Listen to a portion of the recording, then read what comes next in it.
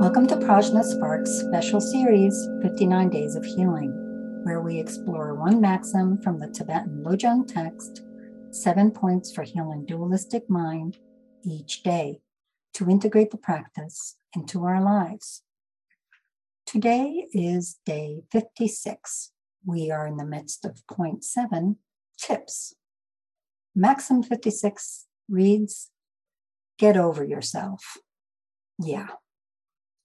Over the 55 days that we've been looking at these maxims, one thing should be very clear. The main culprit of the harms that dualistic mind works on our experience is this idea of self. The idea of a truly existent self that is lasting, independent, and a unity, a single whole piece, rather than a node in a web of interconnections. That sounds very abstract and difficult to connect with. Here's the easy way to connect with it. Self-importance. Self-importance is the prime agent for dualistic mind to operate. This maxim is trying to get at subtle ways that self-importance infiltrates our daily life. Getting over yourself is one of the best ways to address these subtle ways. It's easy to know, oh yes, I'm being self-important when we're being selfish or somebody points something out to us. But there's some subtle ways that we go about this that are harder to pinpoint. This is what this maxim is getting at. The ways that self-importance makes things get under our skin. Somebody behaves in a certain way, says something to us, doesn't say something to us, whatever it may be, and it really bugs us. This maxim says, get over yourself. Now, it's not saying you should just be a masochist and no matter what happens, say, oh, okay, I'll just put up with it. That's just an inversion of self-importance. It's not actually quelling self-importance. Anytime it's about you, it's self-importance. It's not just when you come out on top that it's self-importance.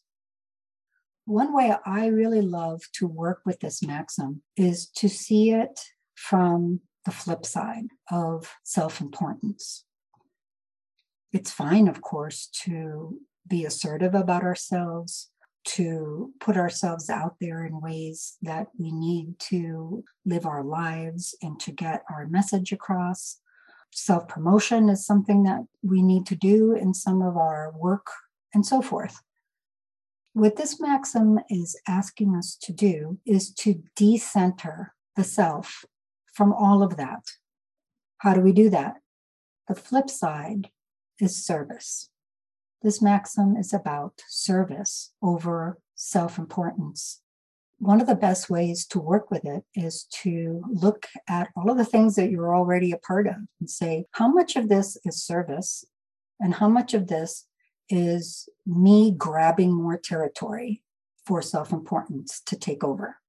We might feel entitled to other people's time, to getting a pat on the back, to having acknowledgement, these kinds of things, as opposed to service that engages in behavior that is valuable and meaningful for us from the attitude of giving without an expectation of return.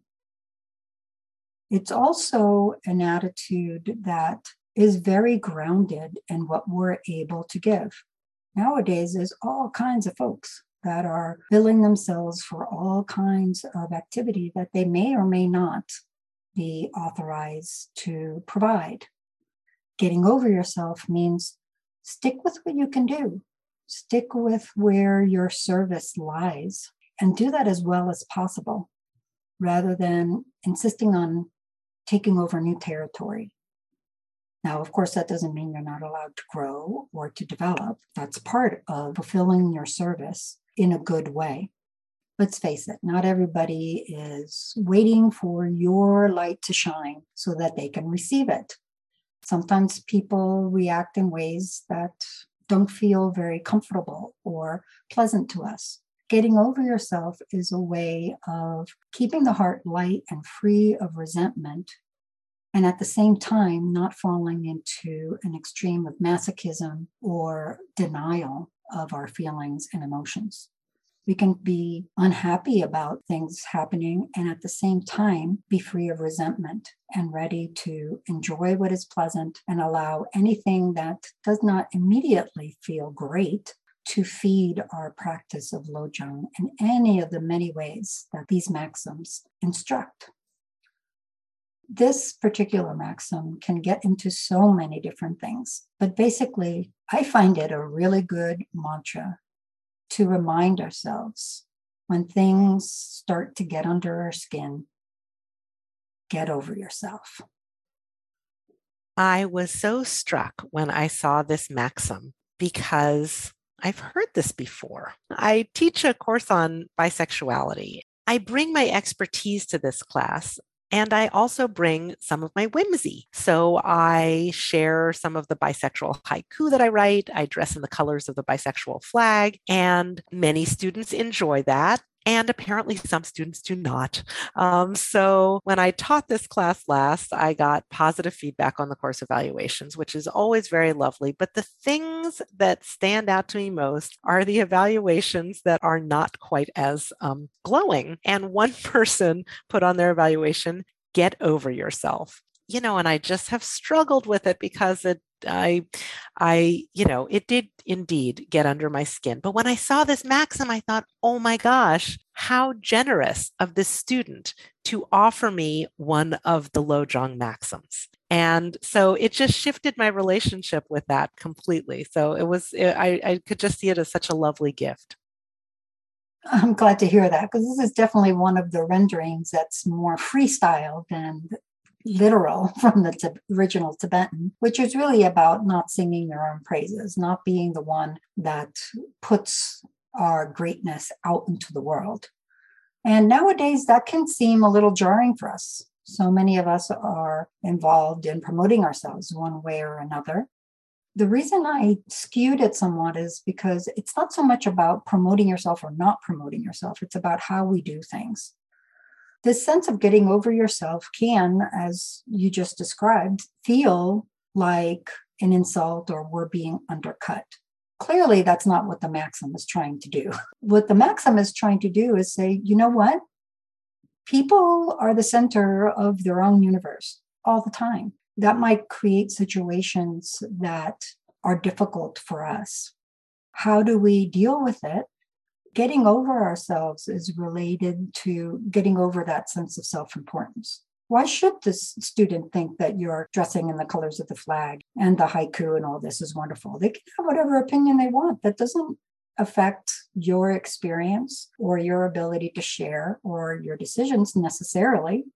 You are your own best judge. You'll decide whether that's input that is valuable for you to take into your life or not. But you'll never do that if you take it as an insult and a wall comes up and you never get a chance to look at it the way you're just describing as how wonderful.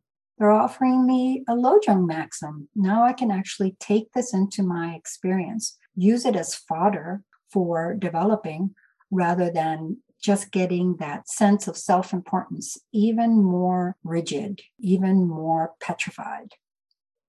I often give people the advice to allow themselves to shine because I see some people sort of hiding their light. And I think that especially people who might be underrepresented in whatever fields they're in or in higher education, feel like imposters sometimes. And so I always try to encourage them to let themselves shine brightly.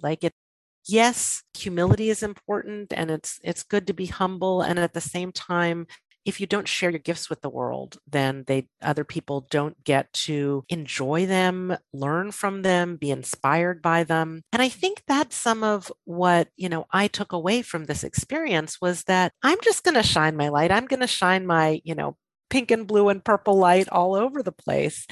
And that's going to strike people differently. Some people will be inspired by that and excited about that, and it will encourage them to also allow themselves to shine brightly. Other people will react negatively to that, like that won't work for them. And so I think it was an important lesson for me. It's important for other people. It doesn't mean don't shine. It just means, that different people are going to have different reactions to that. It's saying shine for shine's sake, not for self-importance sake, not because it is 100% going to give you all the gifts that dualistic mind convinces you is going to come out of shining. You shine because that's what you are, because that's what's right. And when you do that as a sense of service, there's an integrity to it. There's an authenticity to it. You're not trying to shine to appropriate things that are beyond your incredibly beautiful globe of shining. You don't need to. That's a very different attitude. So get over yourself, and not so much about don't shine. It's about what happens when you're shining and not everybody's crazy about it. Get over yourself. It doesn't really matter. You're doing it for its own sake, not for self-importance sake. This has been Yeshe and Tanya on day 56 of Prajna Spark Special Series, 59 Days of Healing. Tune in daily for more maxims from the Tibetan Lojong text, 7 Points for Healing Dualistic Mind. Check the episode notes for more resources, follow us on Twitter, Instagram, and Facebook at Prajna Sparks, and email us, sparks@prajnafire.com, with any questions. May all beings benefit.